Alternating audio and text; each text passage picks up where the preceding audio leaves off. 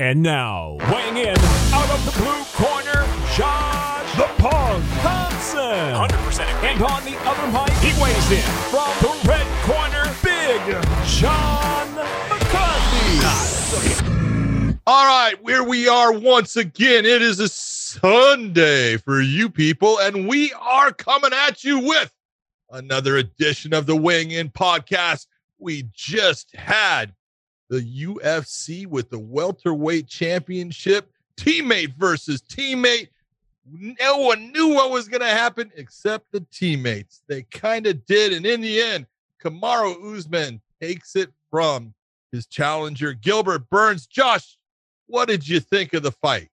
I thought it played out exactly like I thought it would, John. You said it just like... Oh, you lying some bitch, man. Oh, man. I mean, the first round played out like I thought it would. I thought Gilbert, obviously the speed was a factor in the first round. I continue to say that, the speed. I thought Gilbert came in with a little bit too much energy in terms of he let the adrenaline get to him, and you saw it. Yeah.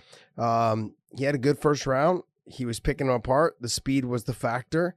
Usman took the same approach, though, when he fought Colby Covington. Stayed composed, stayed relaxed, let the fight come to him. He didn't try to overextend himself. He didn't try to do too much. I think he really has discovered who he is as a fighter. He's not just a wrestler. He's got a good stiff jab. He's got a good push kick, tip kick, whatever you want to call it. That little toe kick he threw a couple times landed nice and clean.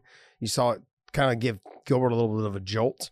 I think Burns did everything that I thought he was going to do. He just didn't do it as long as I thought, and that jab definitely was I mean, as much as I don't want to give the commentary team a whole lot of credit, the jab was effective. The jab was effective in the Colby fight. The jab was effective tonight, and man, he's got some power on it. He's got a good, hard, clean, stiff jab. It's the most underutilized weapon in all of MMA, and the people that do have success with it or are able to shape it to their game, they're able to have success with it, and it's very effective. And he's found that. He's found that little niche where not a lot of people use. And if he can continue to do that, people are going to have to figure it out. They're going to have to start moving their head offline. They're going to have to start realizing that it's there. But you got to be careful, though, as well, because that push kick is there, that toe kick is there, and that's nasty as well. So those are two things that he has to utilize his reach, that we had talked about. He's long, he's lanky. Those are the things that he has, I think, working for him in that weight class. He's a big guy. No matter what Henry Hoof says, he's long and he seems enormous. And I've seen him at events. He's big, and he's like, oh yeah, he's only probably about 188, 189. I'm like, I don't think. Zero fat. Yeah. Zero fat is a whole lot of muscle on that frame. And don't get me wrong, he's got room to still work and get things done inside that welterweight division. But I mean, realistically, he's only got one or two more guys to wipe out of there. If you were to take a look at that division, he's got, I'd like to see a rematch with Masvidal. I think it'd probably still be the same results, with a full camp for Masvidal. But Leon Edwards is the fight that I want to see. Why? You already beat Leon. No, but I want to see that fight because Leon to me is a different fighter now. The same thing with Usman. He tooled Leon. I get you. And Leon is a different fighter since then. And the same thing, Usman's a different fighter as well. Look, let's just be honest. He's a better fighter. Yeah, he is a better fighter. So is Leon. Okay. Yeah, well, then, if they're both better, guess what's going to happen in a second? You don't know that. You don't know that.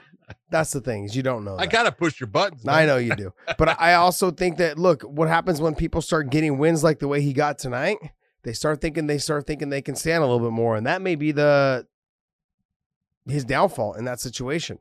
I don't think he will, not with Leon. I don't think he will. But I also think that the speed we saw tonight was definitely a factor. And so Leon's definitely got the speed. I think he's faster than Gilbert. But then there's no threat of that jiu-jitsu on the bottom like there was with Gilbert tonight, And I think Usman fought a wonderful fight. A brilliant fight. Got rocked in the first. He just stayed composed. Didn't get over anxious. What you saw was a difference in levels of I want to say maturity, but there's a different word I'm looking for.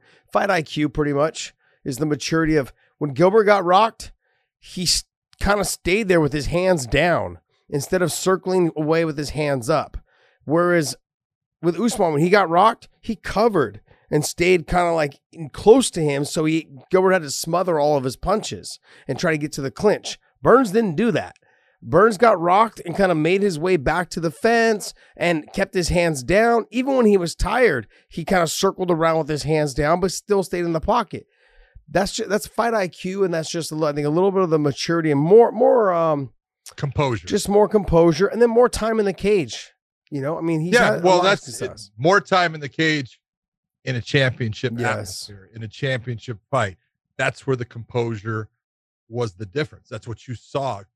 Gilbert came out fast, and he came out amped, and he was, even in the second round when he was getting dropped, the shots that he was throwing everything into him, everything.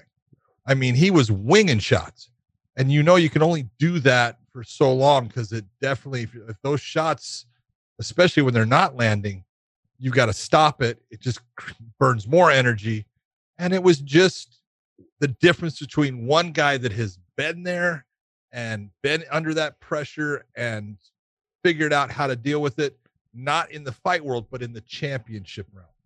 Because, Gilbert's been there in the fight world and stuff, but it's different. It's just a different atmosphere in those championship situations. And it's something you got to learn. And he's going to learn from it. I thought when he went out there and he gave it everything he had. It was funny. You could see the areas, in my opinion, where they both knew where they could go and where they didn't want to go.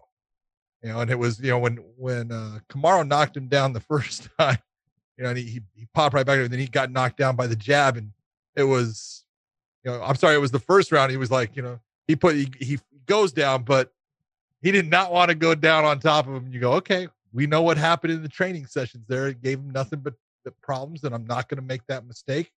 Made a very smart fight decision and just standing there, keeping it close so the fight wouldn't be stood up, so he could gain some time to compose himself, to get his wits back because he took some big shots. And let me kick at the legs. Let me just hold on here. Let me do little shots here, little volume, and let time burn out. So all of that smart fighting by Usman gets into the second round.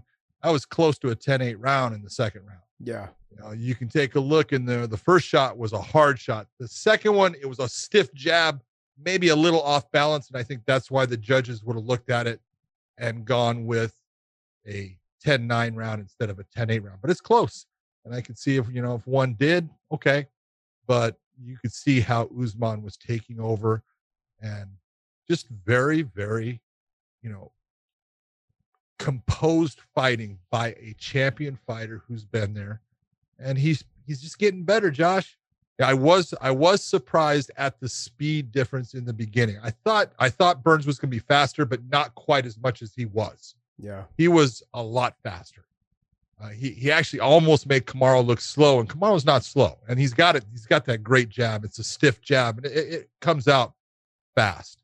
But in the beginning, man, those first, I was like, damn, I didn't realize Burns was that much faster than him. And just to really, it was heartbreaking watching Gilbert at the end because, he put everything he could into it, and to come out on the short end, it hurts. It's, you think it's the end of the world. It's not. He's going to be back, and he's going to be better than ever. He's going to learn from this. Yeah. Well, the thing is, there's not a lot that other welterweights can take away from this other than the fact that Usman didn't want to go to the ground with Burns. And that was, I think everyone knew that already. That just makes him smart. Yeah. And so other than the fact that the overhand right is there, but you have to remember as well that when you throw the overhand right, if you're another welterweight, odds are Usman's going to take you down. And so that wasn't available to him tonight, especially in the first round when they were still dry and still fresh. And so that will not apply to whoever it is that's fighting him next, to a Colby Covington, to a George Masvidal, to Leon Edwards or whoever else. That will not apply to them. So as far as takeaways, I didn't really get a whole lot of takeaways other than the fact that Burns did have a little bit of success with that inside leg kick every time Usman switched to a southpaw stance. But like I said, you got to be very cautious with how much you throw kicks if you're fighting someone like Usman with the wrestling ability that he has. I thought overall, Burns did what he thought, what I thought he would do in the first round. I thought the speed was going to be a big factor. I thought that he was going to potentially try to press Usman to the fence a little bit more to try to maybe get him to try to take him down. I thought like anytime you're in that clinch area, the wrestling naturally will come out sometimes out of wrestlers. They'll drop their head to try and scoop the leg if you put them in a position where you push their head down. It's just out of natural instinct. And I thought he would maybe try to coax him into doing that. Like, let me guide you where I want you to go type position. But that wasn't the case. He tried to stand. He tried to finish him on the feet. He tried to show that he was the better striker. And realistically, I felt like the fatigue that set in towards the end of the first, because you started seeing him get a little bit more tired. It was from all the winging of the punches. Yeah. You know, you get more tired when you miss punches, and he was missing a lot as the fight went on, as that first round started coming to a close. And so it just started showing. And I think I heard Trevor Whitman say in between rounds, he's like, look, he's already getting a little bit tired. He's already slowed down significantly from the first 2.5 minutes to the end of that first round. And so you could tell that their game plan was, like we had talked about throughout the week. I said, I give Burns a chance in the first 3 rounds. If he gets to the 4th and the 5th, I didn't think it was going to go his way. But I thought it would get to the 3rd round. You know what I mean? Like I thought it was going to get into that 3rd round. It never got there. But the first round was what I expected to see potentially in the second as well. And then the 3rd, I started thinking of the change of the guard, maybe like in terms of Usman would start taking over in the 3rd round, because Burns is a very high output fighter. He's very aggressive, very fast twitch, he gets after it, and mixed in with his grappling. So that never came to fruition, unfortunately for him. But I thought he implemented his game plan that he needed to implement in the first round. It just didn't work out for him going into the second. Usman stayed composed, stayed relaxed, and did exactly what he needed to do to get the win. I thought he looked phenomenal. Absolutely phenomenal. He did. He looked great. You take nothing away from him, man. That jab was stiff. It was hard, man. It was amazing because he even switched stance and took the jab with his right hand and made it work too. So, he's been working on it. You can see he's a little bit different in some areas working with Trevor Whitman than he is when he's with Henry Hoof down at Sanford, but he's just getting better. And that's what when a champion is working and getting better, then you got problems if you're in his weight class, because he's not just sitting back enjoying all of the things that are coming his way. He's working hard, and it's clear that Kamaru Usman is a hard worker. Yeah. Yeah, I get concerned a little bit when fighters are predominantly like wrestlers and they start switching stance, and their stand-up is good in their orthodox stance, but then they start to switch stance and start doing things. He never really got away from the jab. He just changed when he switched, he stayed with what worked with him, which was with the jab. Then he switched back and through the right hand, whatever it was. He never got really too outside of that comfort zone when he did switch his stance, which is what I like to see. But when you see someone who is not familiar with switching stances, or someone that hasn't had a lot of opportunities to switch stance in the cage against top fighters, I think that should have been Burns' opportunity and chance to jump on him right away.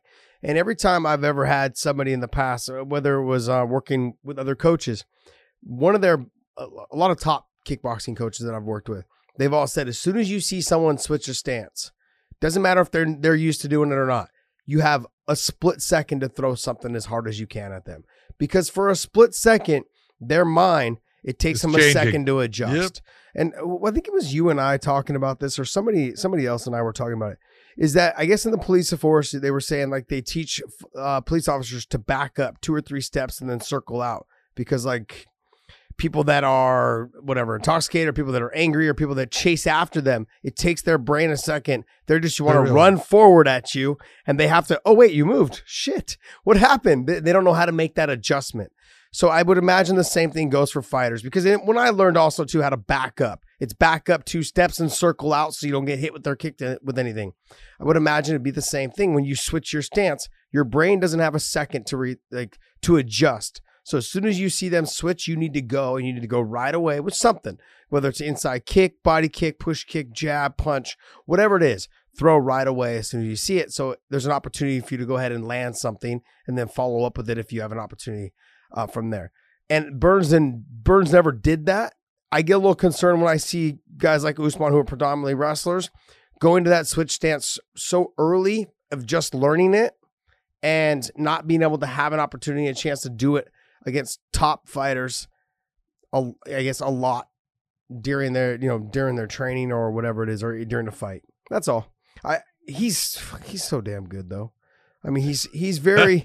It's like realistically when we're talking about both these guys, it really just came down to who had the better night. And Usman stayed composed the whole time, and he looked phenomenal. He stayed relaxed the whole time, let the fight come to him, didn't try to overdo things. He fought a very smart, high fight IQ fight. What's that? 13 fights in a row. It's crazy. In the UFC win streak. That's pretty good. Pretty impressive. Yeah. Hats off to him. Great job by Kamaru Usman. Can you pull up the bracket for us? What bracket? The welterweight bracket. The rankings? The rankings. The bracket? I mean, I got you. Yeah. So he's got Burns. He just beat Burns. He's got Colby, who he's already beat. He's got Leon, who he's already beat. He's got Masvidal, who he already beat. And then Stephen Thompson, Chiesa, T. Wood, he's already beat. Maya. Is Maya still fighting? He's still in the rankings, but I thought he's already beat. Yeah, I heard that he was retiring. You have Neil Magny, who just lost. Like I said, I only want to see him fight the newer Leon. I would probably want to see him fight a full camp with Masvidal. But I understand why people were like, I can get it. When you said, I can understand. If you were going to give me Leon Edwards or Stephen Thompson, I'm going to take Stephen Thompson. I've seen him fight Leon, and I'm not saying that he won't beat Stephen Thompson. He definitely can do that, but Stephen Thompson presents a lot of problems. Yeah, and someone that he hasn't faced.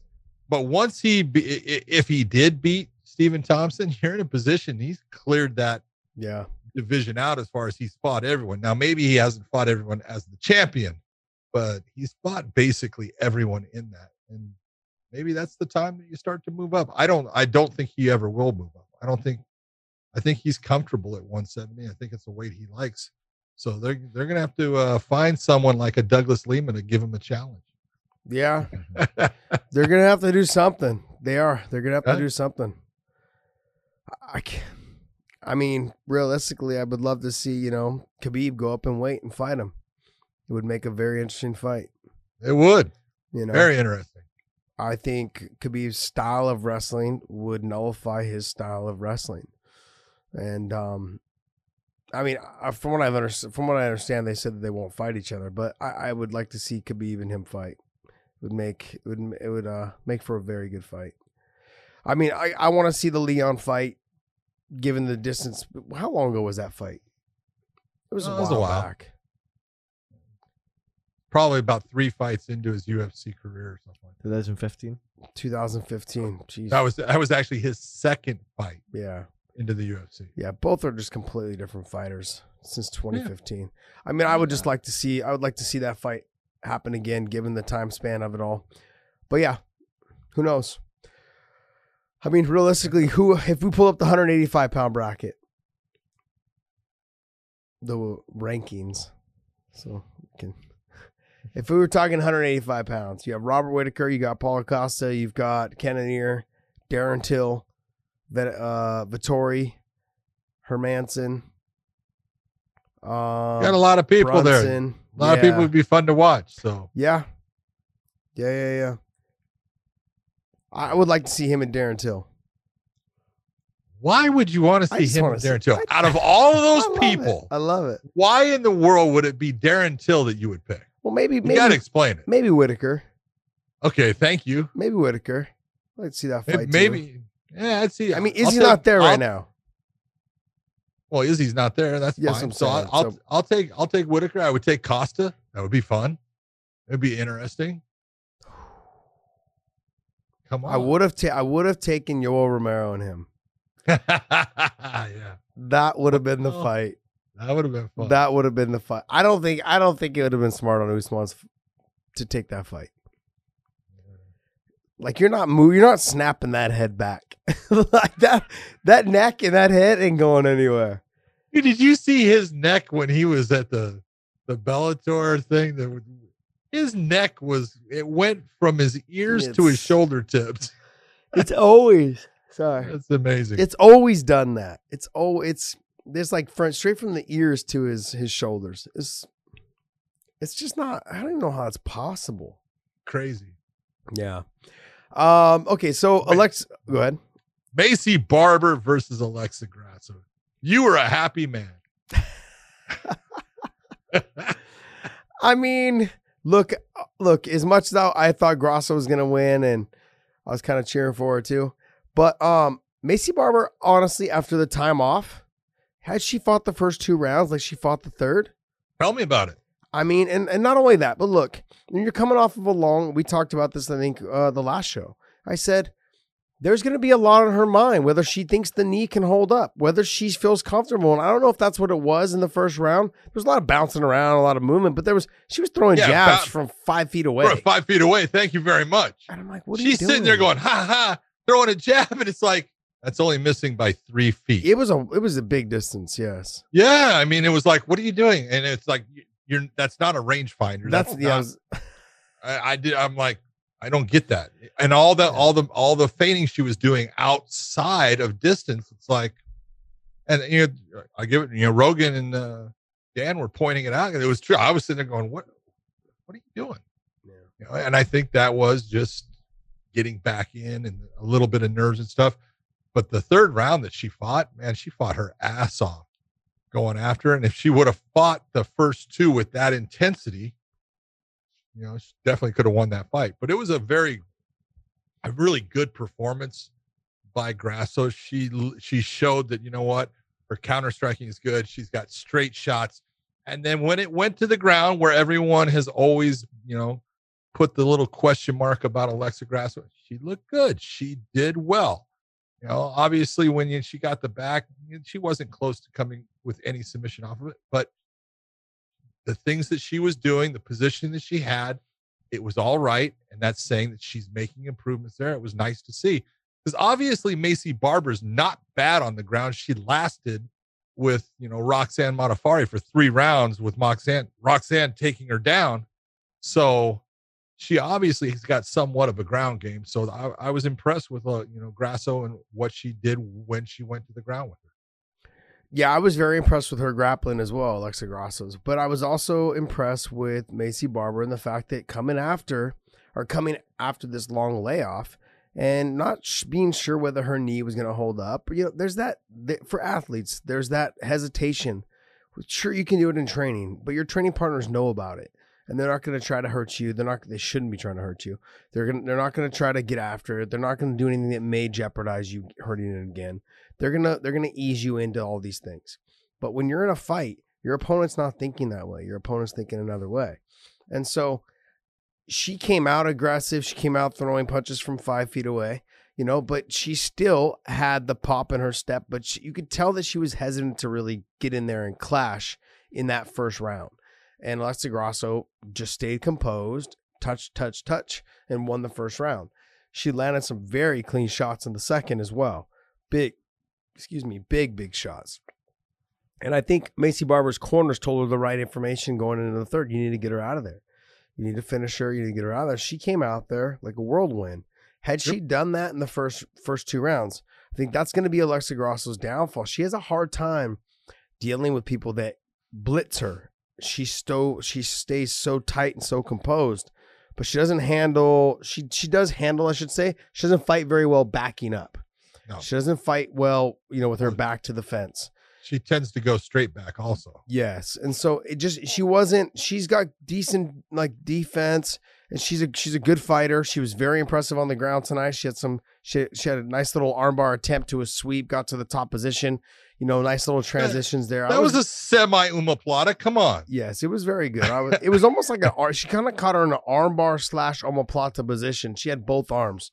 It was very impressive. And then she got to the top position, which was another thing. And then the way she spun too to get to Macy Barber's back when she turtled up was very nice. She could have spun the opposite way and lost position and ended up back on her feet. So I thought that was very good. Very impressed by both fighters, though, coming out. I know a lot of people are going to get on Macy about, she's not as good as we thought. She's coming off of a long layoff. Lay off of her. I'm excited to see what she's got coming forward. This was good for her to get back in there. First off, she's good, and she's young. Yeah. And she's only going to get better. So, Obviously, she doesn't want the loss. Yeah. It ain't the end of the world. No big thing. Learn from, what the difference was between. I could see her doing the first round the way she did it, but it should have been that second round was more like what she did in the third round. You had to start to get after it. And that's just the difference in, winning that fight or not. And learn from it, move on in your next fight.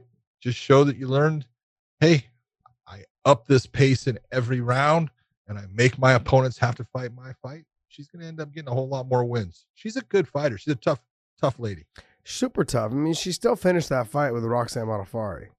Yeah. And her knee was jacked up, tore up, and she was still able to weather it. And you could see her knee giving out on her during that fight. She still just sometimes had to sit to her butt. Sometimes she kept trying to keep going. It's not easy to be in there knowing that someone wants to beat you up, knock your head off, and you can't move. You can't move left and right because your knee's going to get out of you. So, no, there's no doubt she's tough. She's definitely a tough woman. What was the next fight? Oh, my man. Come on, Kelvin Gastelum and Ian Heinisch. I love Kelvin, man. He is just good everywhere. He out-wrestled the guy that was talking nothing about watch what happens with the wrestling. That's going to be the difference. And he was right. He just was 180 degrees wrong in the way he predicted it. Yeah.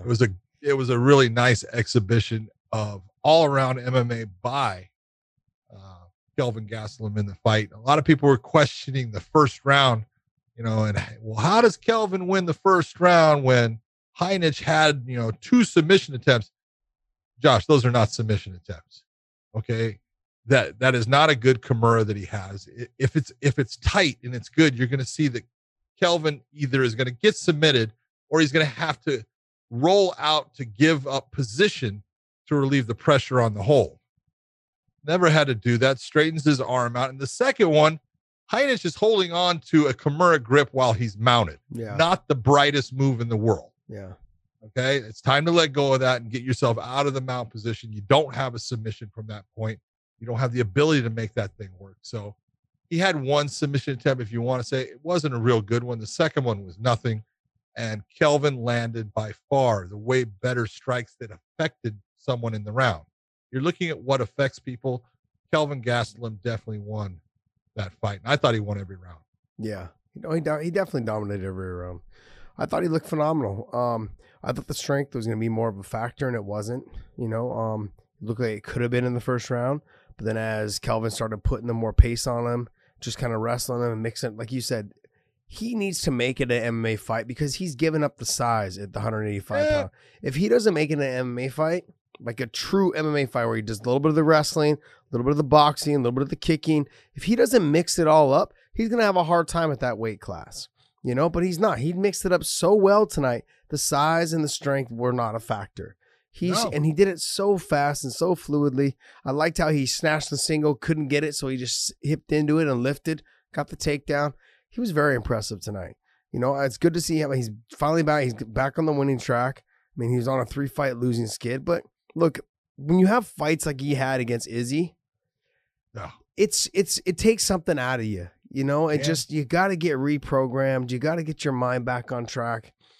You've got to say, look, okay, I got to just get back focus to what is working for me. The damage in that fight will take its toll on you your next camp. There's not just that, but then also too, go scroll down a little bit more. It had been a couple fights since he had lost he'd beat Michael Bisping. He'd beat Jacare. He had lost to Weidman before that, but he was on a 2-fight win streak. Then he fights Izzy, loses, battle royal basically is what it was. Just a slobber knocker as people would call it. Great fight. But then, a fight like that does something to you. Then he fights Darren Till. Then he fights Jack Hermanson. Like a 3-fight losing skid. Now he gets a win. I think you're going to see him start to progressively come back. And when he starts coming back, I think we're going to see a new Kelvin. I'm excited, man. I like watching him fight.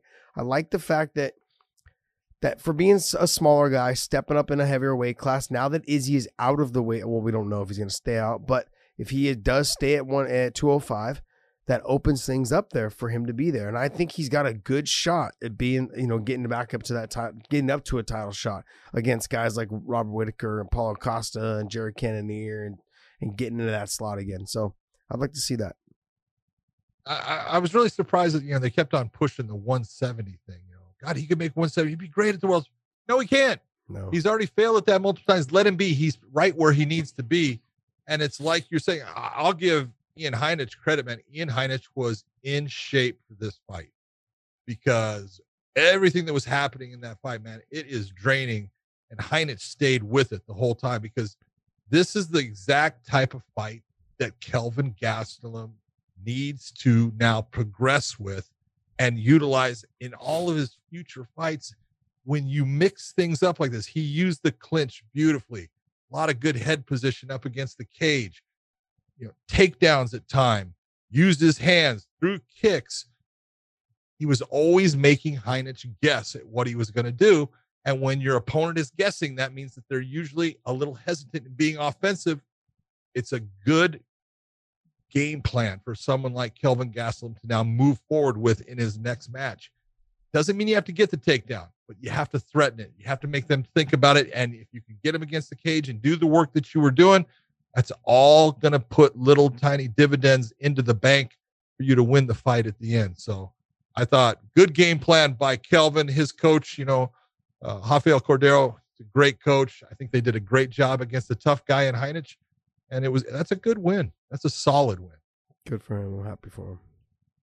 What other fights on there? Ricky Simone going up in weight. Well, yes and no. Come on. Well, it was 145, but he was fighting another 135. Yeah. So, yeah. Didn't have to make weight. Yes, it was a featherweight, but it was against another bantamweight. I know. He looked great, though. He looked great. He looked phenomenal.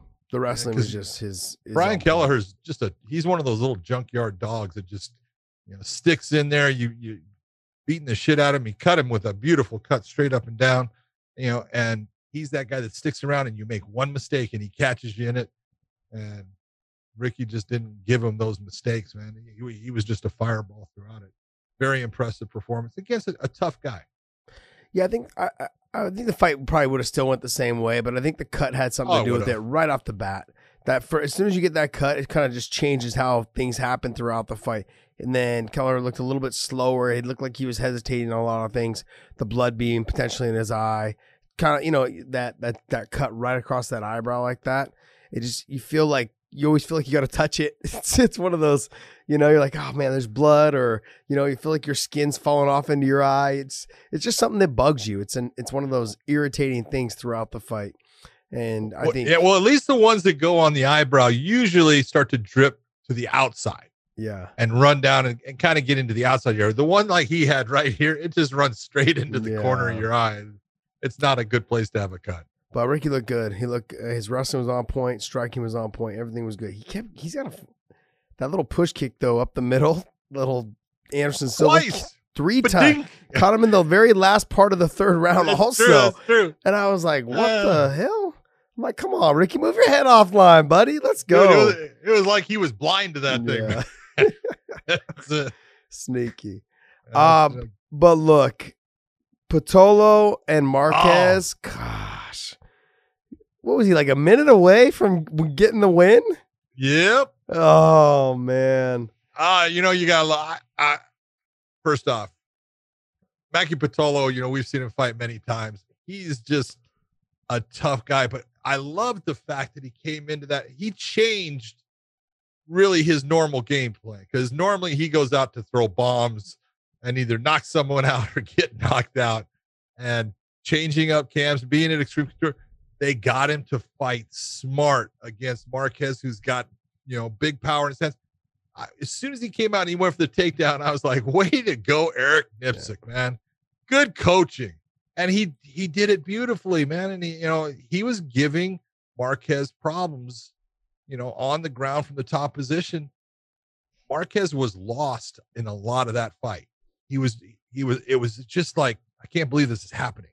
Yeah. And finally, his coach and James Krause, who, I have nothing but love for. I think he's an incredible fighter and coach.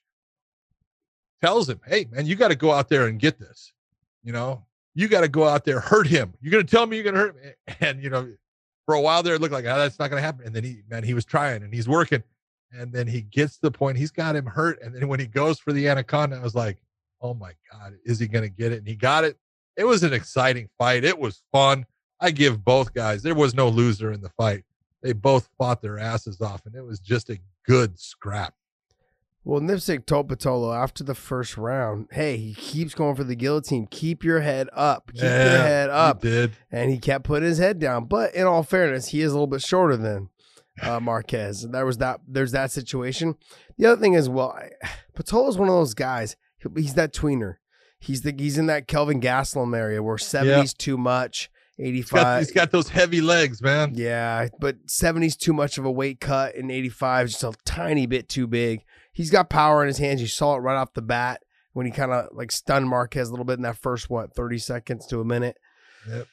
But overall, I mean, he's kind of in no man's land right now. He's got 3 losses, in the last 3 fights. And what is he? 13-8. So he's got his hands full in terms of what would be next for him. Well, I look at it.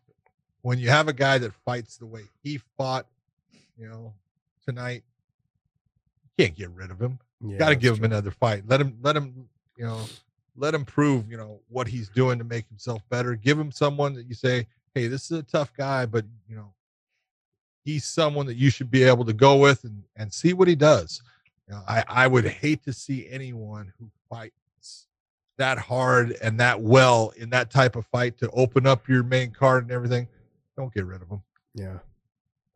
Let's talk real quick about the fight that I was really upset didn't make the card. Bobby Green. Okay. Bobby Green and Jim Miller. Shit, man. What happened? He just too much What weight happened? cut? Too much weight What cut? happened? It's the same thing that happens all the time, too frequently. What do you want to say? How many times do you need a fighter to fucking fall face first in front of you because they're fucking dehydrated to no end and just think, oh, that's okay? It's not okay. It's wrong, and things need to change. You can't continue to have guys do this because, luckily Bobby is okay. Okay. But he's not going to be the last one. And eventually, Josh, you're playing Russian roulette. One of them's going to die. And then whose fault is it? Is it the commission's fault? Is it the UFC's fault? Is it the fighter's fault? Is it the trainer's fault? Whose fault is it? Well, it's all of them. All of them. Because the weight cutting has gotten out of control. We've got a lot of guys that are finally starting to say, hey, I can't make these weight cuts. They're killing me in the fight. I'm not performing well. I'm going up. And they're fighting well. But we still have a lot of guys, man. They're cutting a ton of weight. And Bobby cuts a lot of weight. I guess this goes back to, I think, a remedy would just be to have weight classes every 10 pounds. Well, it would help. It would help in terms of especially, this is that 50 to 70, 55 to 70. He can't go to 70. That's the thing. Can you imagine him fighting someone like Usman? Get the freak out of here. There's just no way, man. Look at Gilbert Burns. Even he's big. He's enormous. When we saw him at Bellator for one of the fights there, what was he? He had to have been 200 pounds. He had to have been 200 pounds. And so a lot of these guys, if you have weight classes every 10 pounds, I'm saying all the way up to 185 and then maybe the 85 to 205, those guys can just deal with it. Because there's not a lot of guys at those weight classes. Look, the weight classes are there. Yeah, they are. That's what you were saying. It's just for the promotion to use. It's the promotion that's saying we don't want to use it. I just feel like since they're so active in those 55, 65 to 75, there's plenty of talent in those areas. Yes, there is. All the way up from 75 to 85, you have plenty of talent in those areas there to fill the spots. And it just doesn't make sense. I don't, especially when you have something like this. Was there a video that you saw? I didn't see it. If there was a video of Bobby Green falling, collapsing. No, I was told by somebody. Yeah. So I haven't seen a video, or I was just told also that he had collapsed. I don't know where. They didn't say he was at weigh-ins though. They just said he had collapsed and that he probably wasn't fighting in the back. Yeah. So my best wishes go out to Bobby. I like Bobby a lot. Good kid. You know, Great guy. Nice guy. Super nice guy. So best of luck to him, and hopefully he's come back. I mean, but look, he's going to have to keep his weight under control if he's going to continue to try to make 55. Well, you know, I look at it, you know, this way. Bobby normally makes weight. He doesn't have that problem. No. But all it takes is, you know, something, you know, is a little bit off in your system, and you're trying to take that same weight off, and it just doesn't come off the same. And then you're killing yourself trying to get it off. Yeah. And just one bad thing leads into another.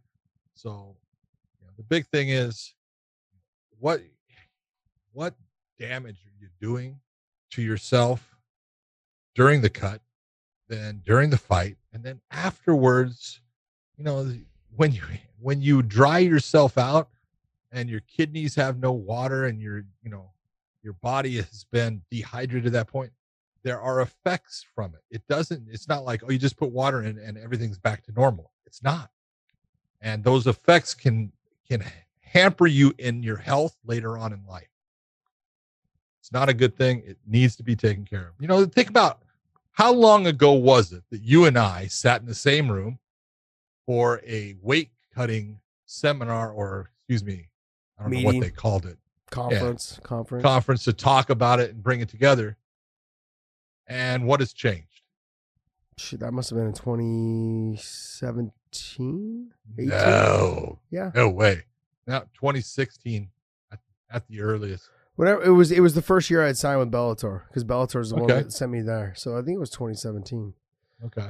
Maybe 2016. Maybe it was 2016. I think it was 2016. Jeez. Damn, time flies. Damn. Yeah, it was a while ago, and they still haven't figured out the problem.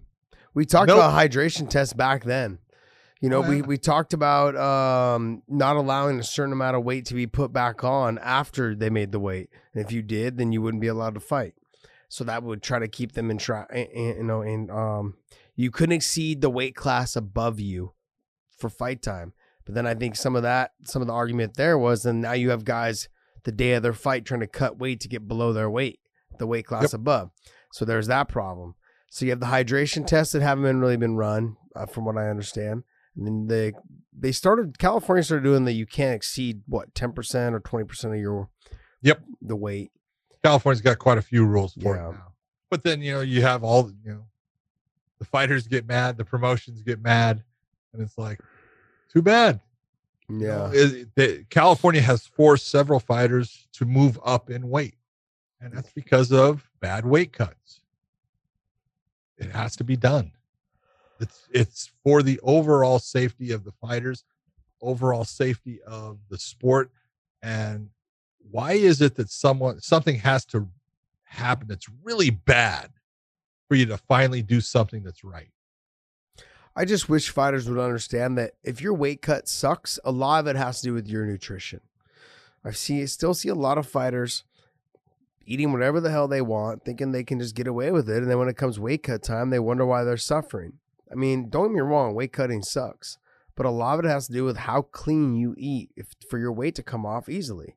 I mean, I know I never cut a lot of weight, and a ton of weight, but I still cut anywhere between, say, 18 to 20 pounds, all within less than probably a 24-hour period, and it all came off pretty smoothly. You do a couple, you do like 6 or 7 at night, sleep off 1 or 2, and do, the rest in the morning, or do 5 or 6 in the morning, and then the rest before you got to go to weigh-ins. That was when weigh-ins were at 3 o'clock. But a lot of it had to do with diet and nutrition. If your diet and nutrition are on point, your weight cut will be a lot easier, and you won't feel that way. You're still going to feel shitty and lightheaded and things like that. But it just comes down to it really comes down to the nutrition aspect of it all, instead of you just soaking in a sauna, trying to get it all off for hours on hours on hours. I mean, a lot of my weight cut was done in plastics, but it was done in the gym, just moving around, walking, talking, shadowbox, goofing around. It wasn't just sitting in the sauna for 5 hours. No matter what, none of it was good for you. Well, you can't tell me now, Big John. It's a little late, buddy. It really just comes. I've been doing it my whole life since I was 12 years old. Is when I first started cutting weight. That's probably why I'm so short. I can't sit here and say I never did it. You know, I did it, but especially back then, you know, back in the 1800s, we didn't know anything about it. But seriously, you know, of course I did it, but we didn't realize how bad it was for you. But now that we know and everything that goes along with it, there needs to be something that changes so we don't have a tragedy occur and then go, oh, we didn't know. Lie. Yeah. You all know. Yeah, it's true. Hopefully they make some adjustments. I really think that having weight classes every 10 pounds up to 185 pounds would make a big difference. It could help. You know, I mean, even if it made a difference for 20, 30 people, that's 20, 30 people that probably don't know how to cut weight properly, that you could be saving one of their lives. Well, you're going to get people that are going to say, well, no matter what, you know, they're going to cut weight anyways. And so then you're right. They're going to cut weight anyways. But if they have to cut less weight, and they just maintain their normal weight that they normally were, well, then they're cutting less weight. So if that's what it is, well, that's better than what we're having them do now. Well, yeah, you got to look at Kelvin Gastelum, you know, trying to get to 70. How many times did he try? He never made it. Did he ever make it at all? I think he made it once. One time. He either made it one time or he never made it. You know, Darren Till, you know, I know he made 70, but he struggled. He missed it a couple times too. Yeah. You know, a bunch of Anthony Johnson, he did it. He missed it a bunch of times. God. Anthony missed it a ton of times. You know what I mean? So it's like, and little do we know, he was a lot more dominant at 205. He was like, you know what I mean? He was holding himself back. Yeah. So that's the whole point. You know, I'm not saying everyone. Yeah. I'm not saying everyone, you know, it'd be good if they moved up. But for a lot of fighters, you know, some of them moving up would be a good thing for them. Yeah. Just as a side note, Dana did. Somebody asked Dana this week about Nate Diaz, saying he wants to fight. He'll basically fight 65 or 70 or whatever, and Dana said there's absolutely no 65 fights happening. So he's locked. There you go. He's fixed on no 65.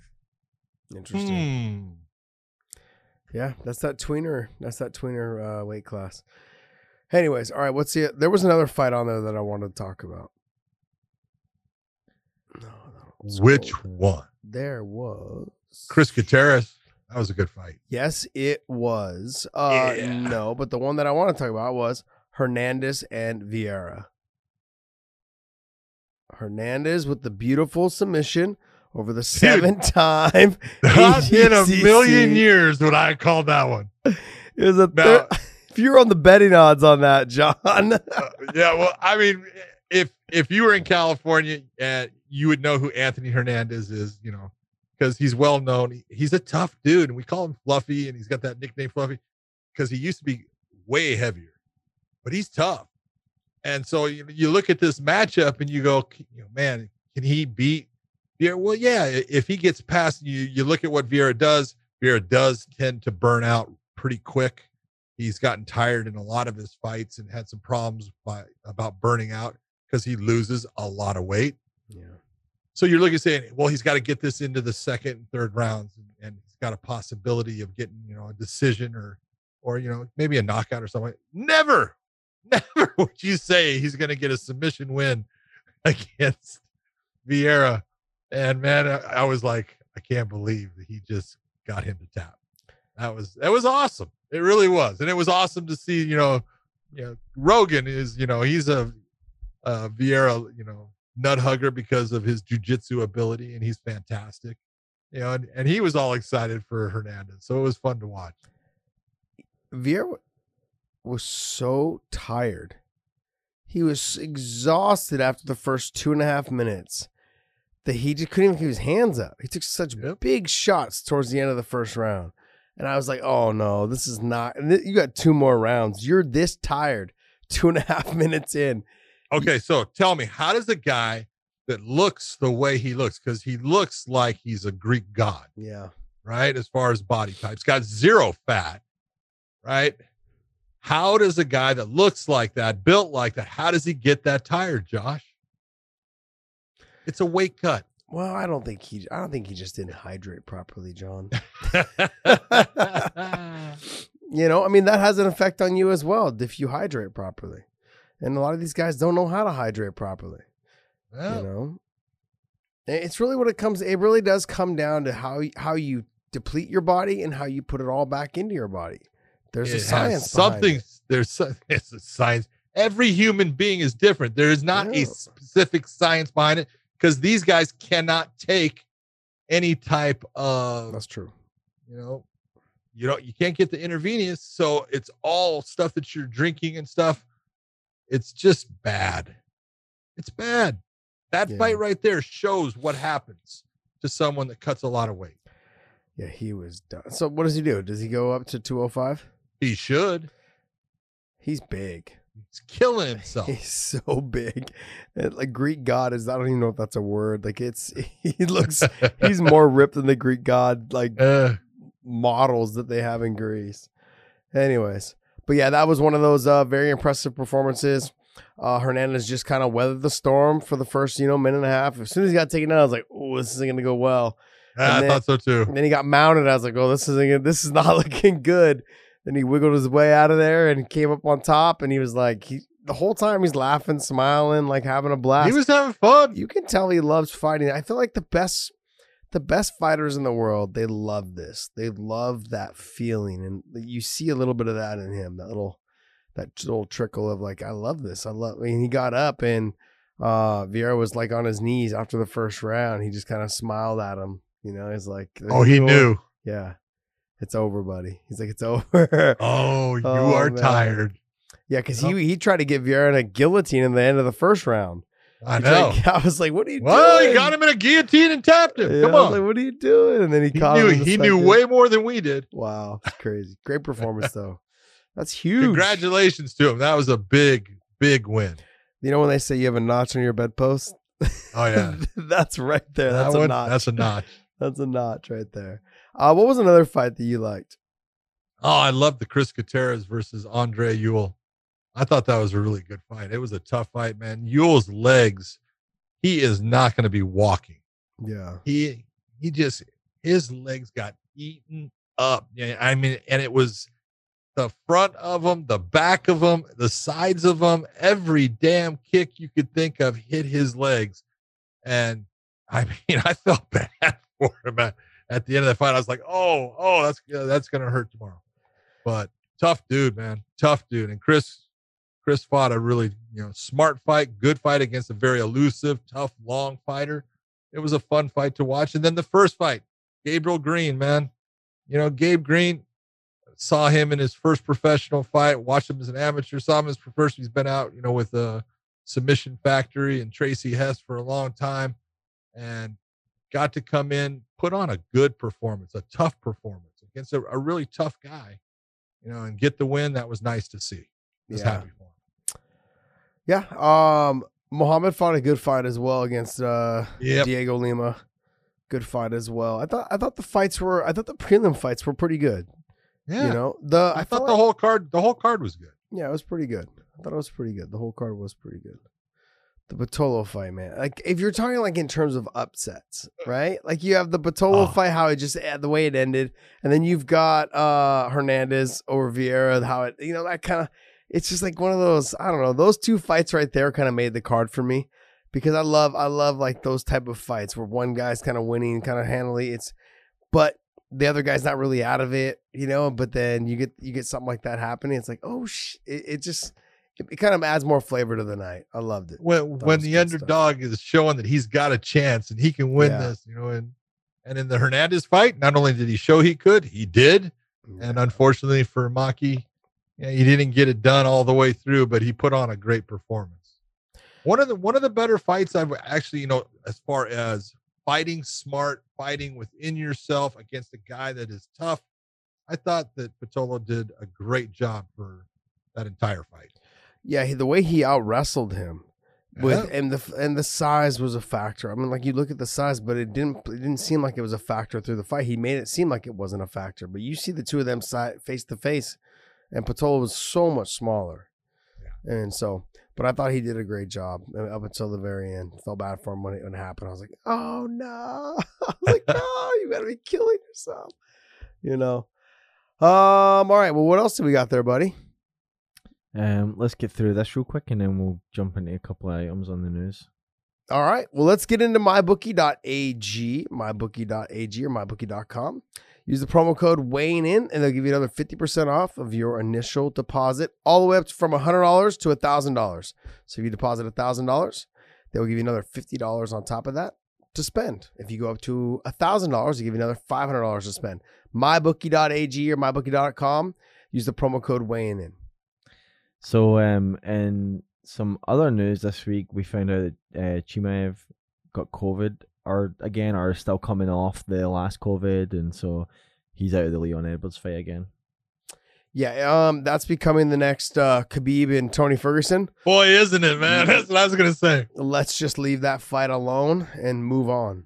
Well, it's so funny because Dana was so into that fight's gonna happen too, and it got canceled the first time, then it got canceled the second time, and now he said, "Yeah, we're gonna have to move on from that." Hello, yeah, it's like,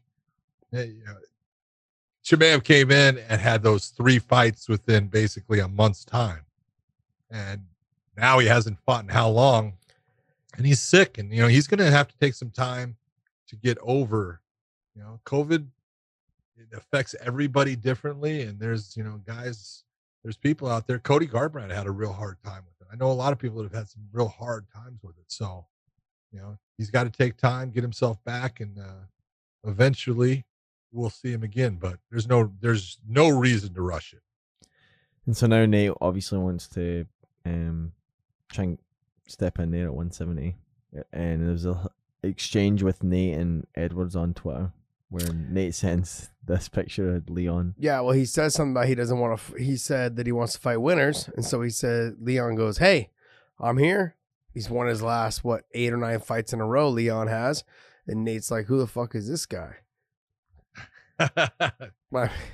The guy he doesn't want to fight. Yeah, I would have to agree with you on that. Yes, I think Leon pieces him up on the feet, on the ground, pieces him up everywhere. Just way faster, way slicker, stronger. Yep. Definitely stronger. I fought one and trained with the other one. Leon's good. He's really good. He's super fast. But if we look at that weight class, if we look at that division there, I mean, realistically, the only guy that I'd really like to see him fight would be Masvidal and Colby. Those are the only other 2 guys I really care to see him fight. You know what? Stephen Thompson. What the hell am I talking about? Him and Steven would be a fun fight. We just had Steven on. Steven actually even called him out. Said, "Hey, yes. I'm ready to fight if you are." I mean, it makes sense. Oh, yeah. It makes a lot of sense. But Dana brought up something about possibly Colby and maybe Leon. I mean, look, Leon and Masvidal make sense to me because of the beef from before. Yeah. But then Stephen Thompson and Leon also make sense to me. Masvidal's team also just came out and said that they accept the title fight. So they accept the title fight?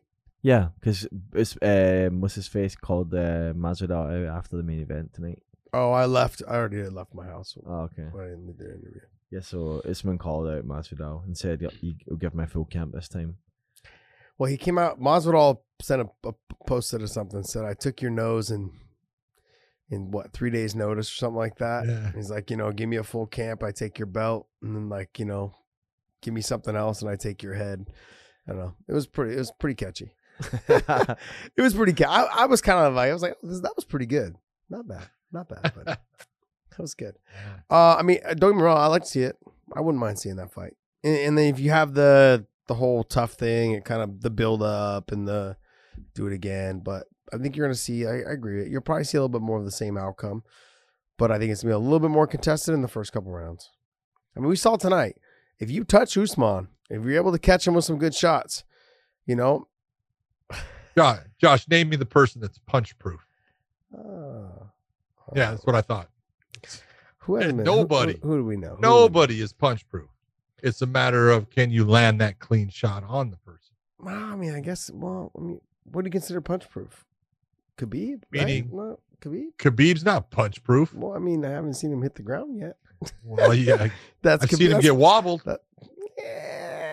And that by a guy that's not known as a huge heavy striker, a volume striker. You know, the canvas can be slippery sometimes. Yeah. let's not get ahead of ourselves, buddy. Let's not get ahead of ourselves. The canvas can be slippery. Yeah, they always put that ice down on it. Yeah. We've seen them out there with buckets trying to pick up ice. Yes, off we the have. ground. There is film of that. Oh, I just saw that video the other day when they dumped it. You got all the commissioners out there trying to pick up the ice and put it back in the bucket. Someone had posted that video the other day. It was pretty funny. Well, see, it's funny. Where it all depends on where that happens. See, that happens in the UFC's cage. It's not that bad. And that what you're seeing was in the UFC. It was. And they're trying to pick it up because you can shove all that. They've got the what they call that That crate that's outside, right? Well, no, it's the invisible line. It's kind of like an infinity line because the canvas sits and the cage actually runs down past it. So you can shove all that ice through the cage and it'll work. But if you're like in Bellator, it's got the pad that goes around the bottom. So there's no way you can get it out. So you got to pick each individual piece of ice up. Yeah. It's a disaster. With the infinity cage, like you were talking about, didn't someone's foot get stuck in there? Oh, it's happened multiple times. Was it Brock Lesnar's? No, happened. The very first time it happened was UFC 4.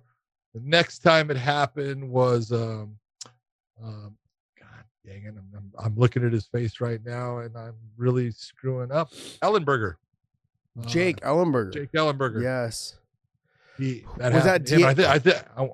was against Diego Sanchez, wasn't it? I was thinking it was. No, it wasn't Diego. Masvidal. I don't know. I think it was Masvidal. I think I was at that fight. I'm trying to remember. Well, it was a fight. Yeah, it was Masvidal. Yeah. Yep. Damn, I thought there was a heavyweight that happened to as well in the UFC. His foot got stuck in there. Like half of his foot got stuck. I want to say it was a heavyweight. There was a heavyweight that it did. Damn, that's the infinity line. Now it's stuck. And what happens is when that fence goes, you push the fence moves, and then it pinches back, and now you're trapped. This is not a good thing. Do you have an opportunity? Could he have contested that as a no contest? Not the way they called it. It should have been stopped right at that moment. Yeah. Time, let him get his foot out. Unfortunately, it is taking a little bit of, Masvidal right now. See, it should have been stopped because he's stuck. And this is it's what we call an equipment failure. Okay. But in that situation, he wasn't stopped. And so Masvidal was able to open up, and they ended up just calling the fight. So would you, if you guys were to watch this video, if you can see Herb Dean's out of position there. So damn, look at you. He's clearly out of position to not see what's going on, and his foot is stuck. So would you say that it's Herb Dean's fault then? I'm not sure. It's not Herb Dean's fault that his foot got stuck. That's not Herb. Oh, man. Herb didn't shove his foot down in there. Any opportunity I have to jab at Herb Dean, I'm going to take it. Oh, man. Yeah, that's a shit situation to be in. That's a shitty situation. I also had it happen in the Ultimate Fighter. It was the year that Connor was a coach with Uriah Faber. One of the fighters, their foot got stuck in the cage.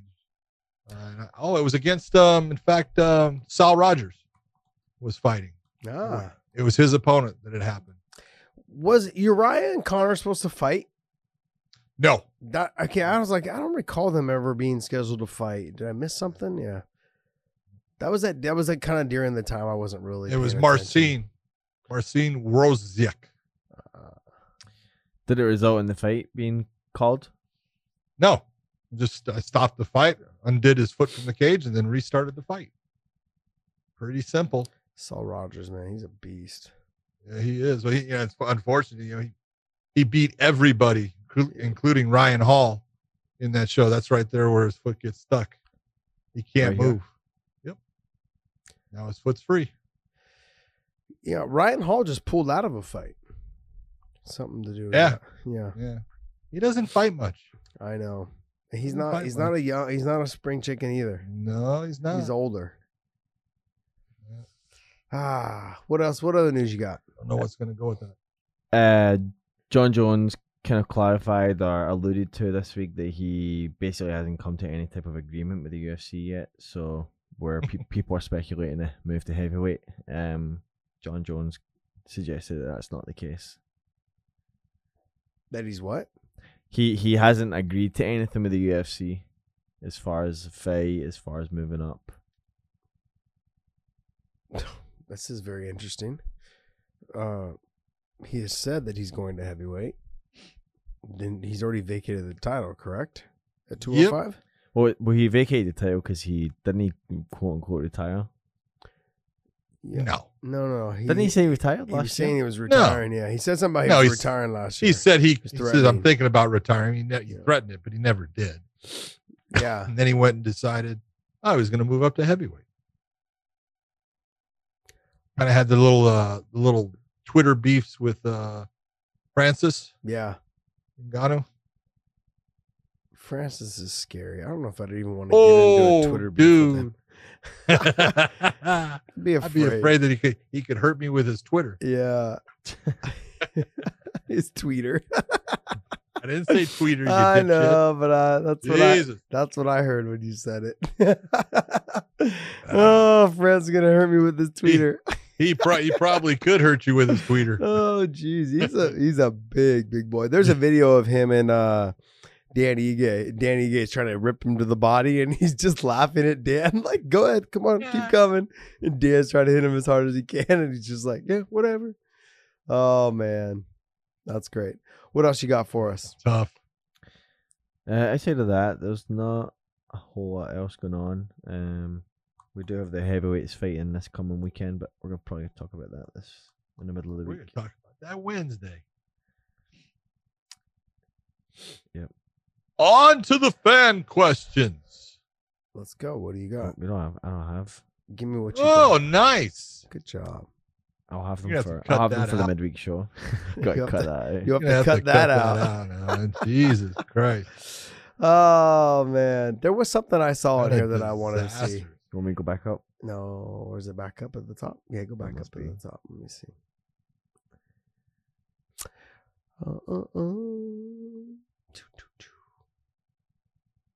Tony had some beef with somebody the other day. Connor Oh, okay. Oh, Hawkeye. oh, cockeye. Yeah. On his birthday. Look, On his birthday, of all things. He says, "Happy birthday, El Cockeye." That's fucked up, man. What a jerk. Come on, Connor. You were being so nice for the Dustin Poirier, but now all of a sudden he's like, "No more Mr. Nice Guy." And this is what he sends out. Oh, man. Jeez. Dustin Poirier. Yeah, this is all pretty much related Yeah. to tonight. All right, well. Let me see. Let's pull up one of these weight classes. Which week? Pull one up for me. Let's see. We always talk about the 55. We always talk about the 70. We always talk about 85. You know what? Let's talk about the heavyweight division since they're here. Since they're coming up this weekend. Stipe fights Ngannou. John Jones is somewhere inserted into that position there. Curtis Blades is fighting Derek Lewis this weekend. Rosenstruck. He's in that conversation at number 3. he's fighting Cyril Gahn coming up. Cyril Gahn. So where do we put Stipe if he beats Francis Ngannou? Where does he go? What do you mean? He's the champion. I know, but where does he go? Haven't you ever done this before, Josh? He's done it all. He's done it all. Yeah. He's done it all. Keep doing what he's doing. Yeah. He's 37. I mean, could he retire? He could retire. But if you were Stipe and you beat Francis Ngannou for a second time, and you got this guy named John Jones out there, don't you want to fight him? Yeah, Don't you want to prove, hey, you know what? Yeah, he was great at light heavyweight. That doesn't mean shit here.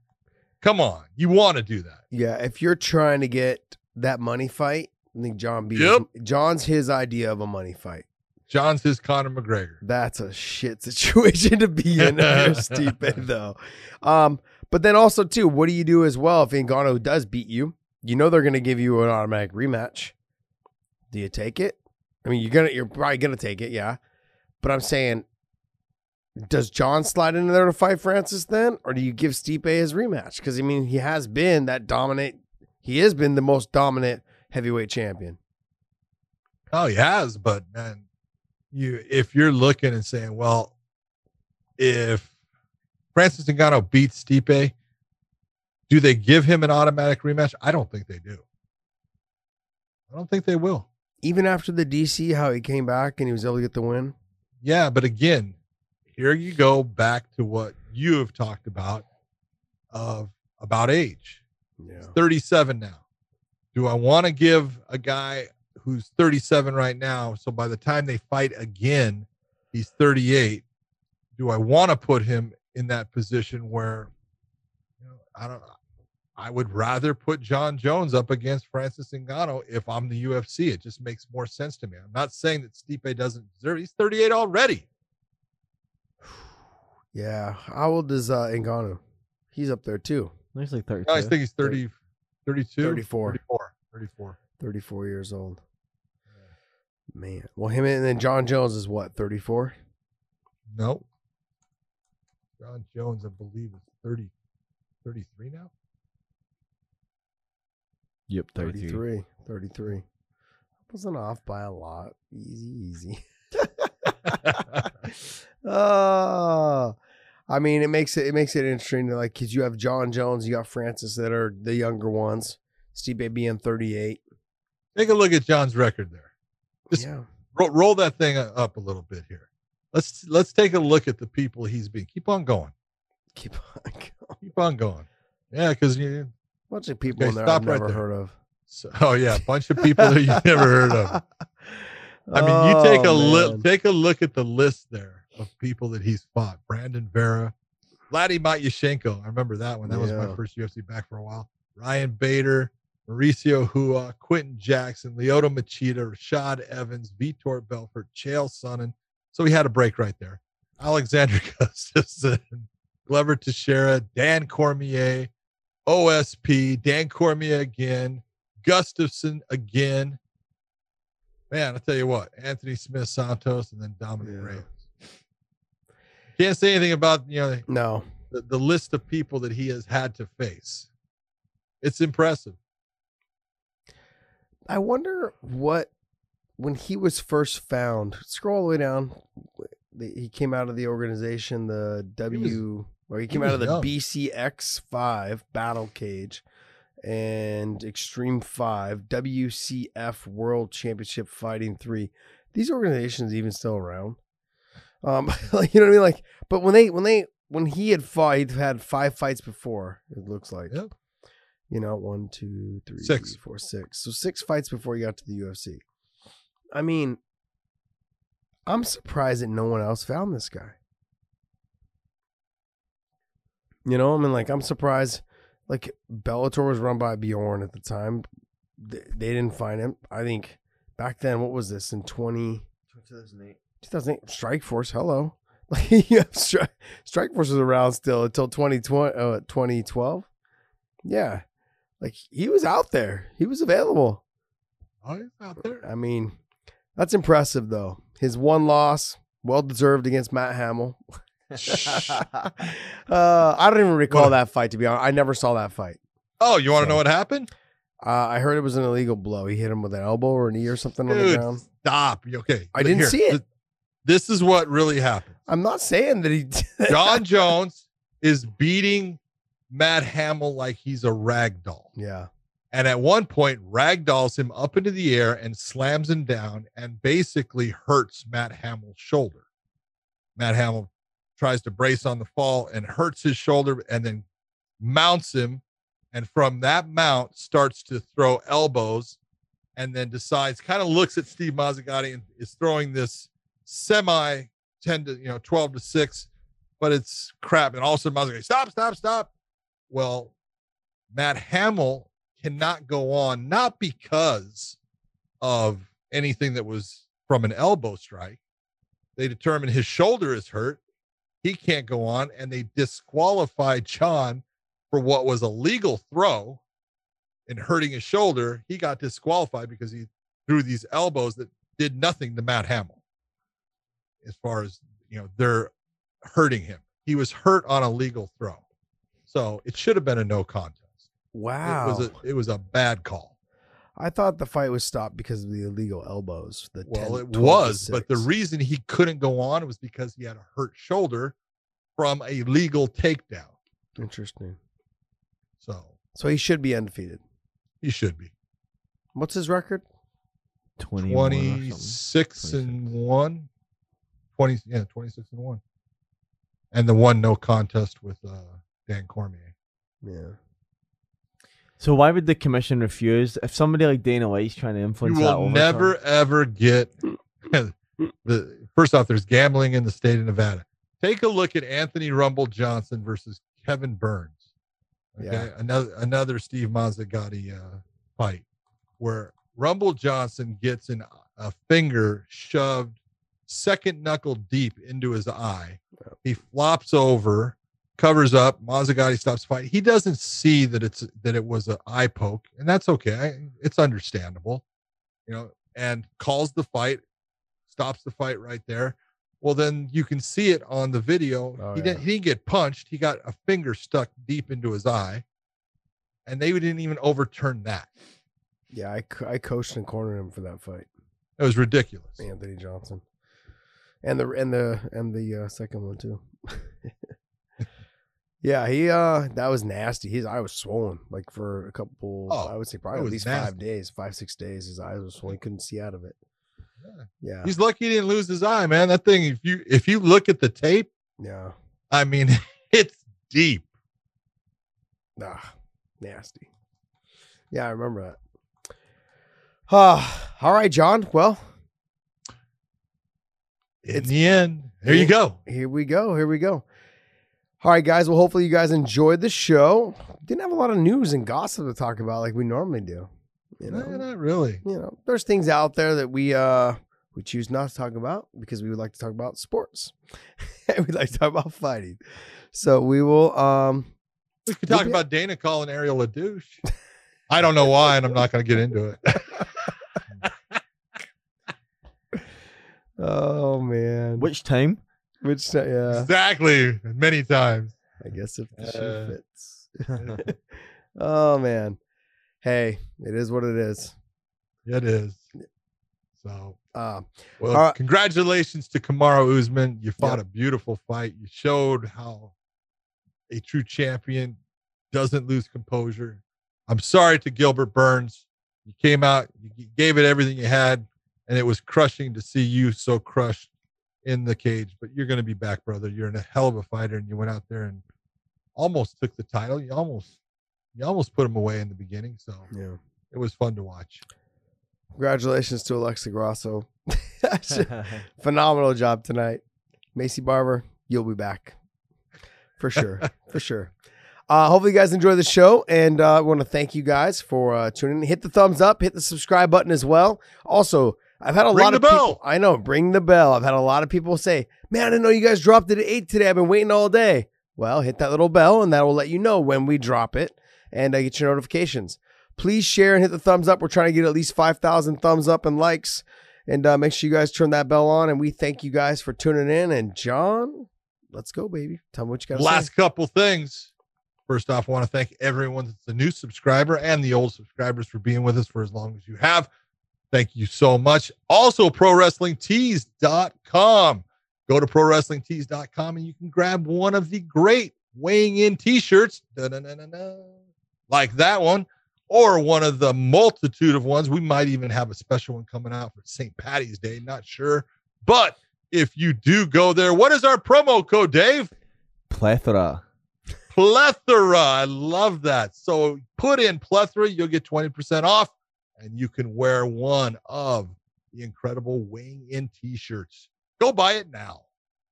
And the last thing I want to say to you, Joshua, is it's always good talking to you, brother. But see you.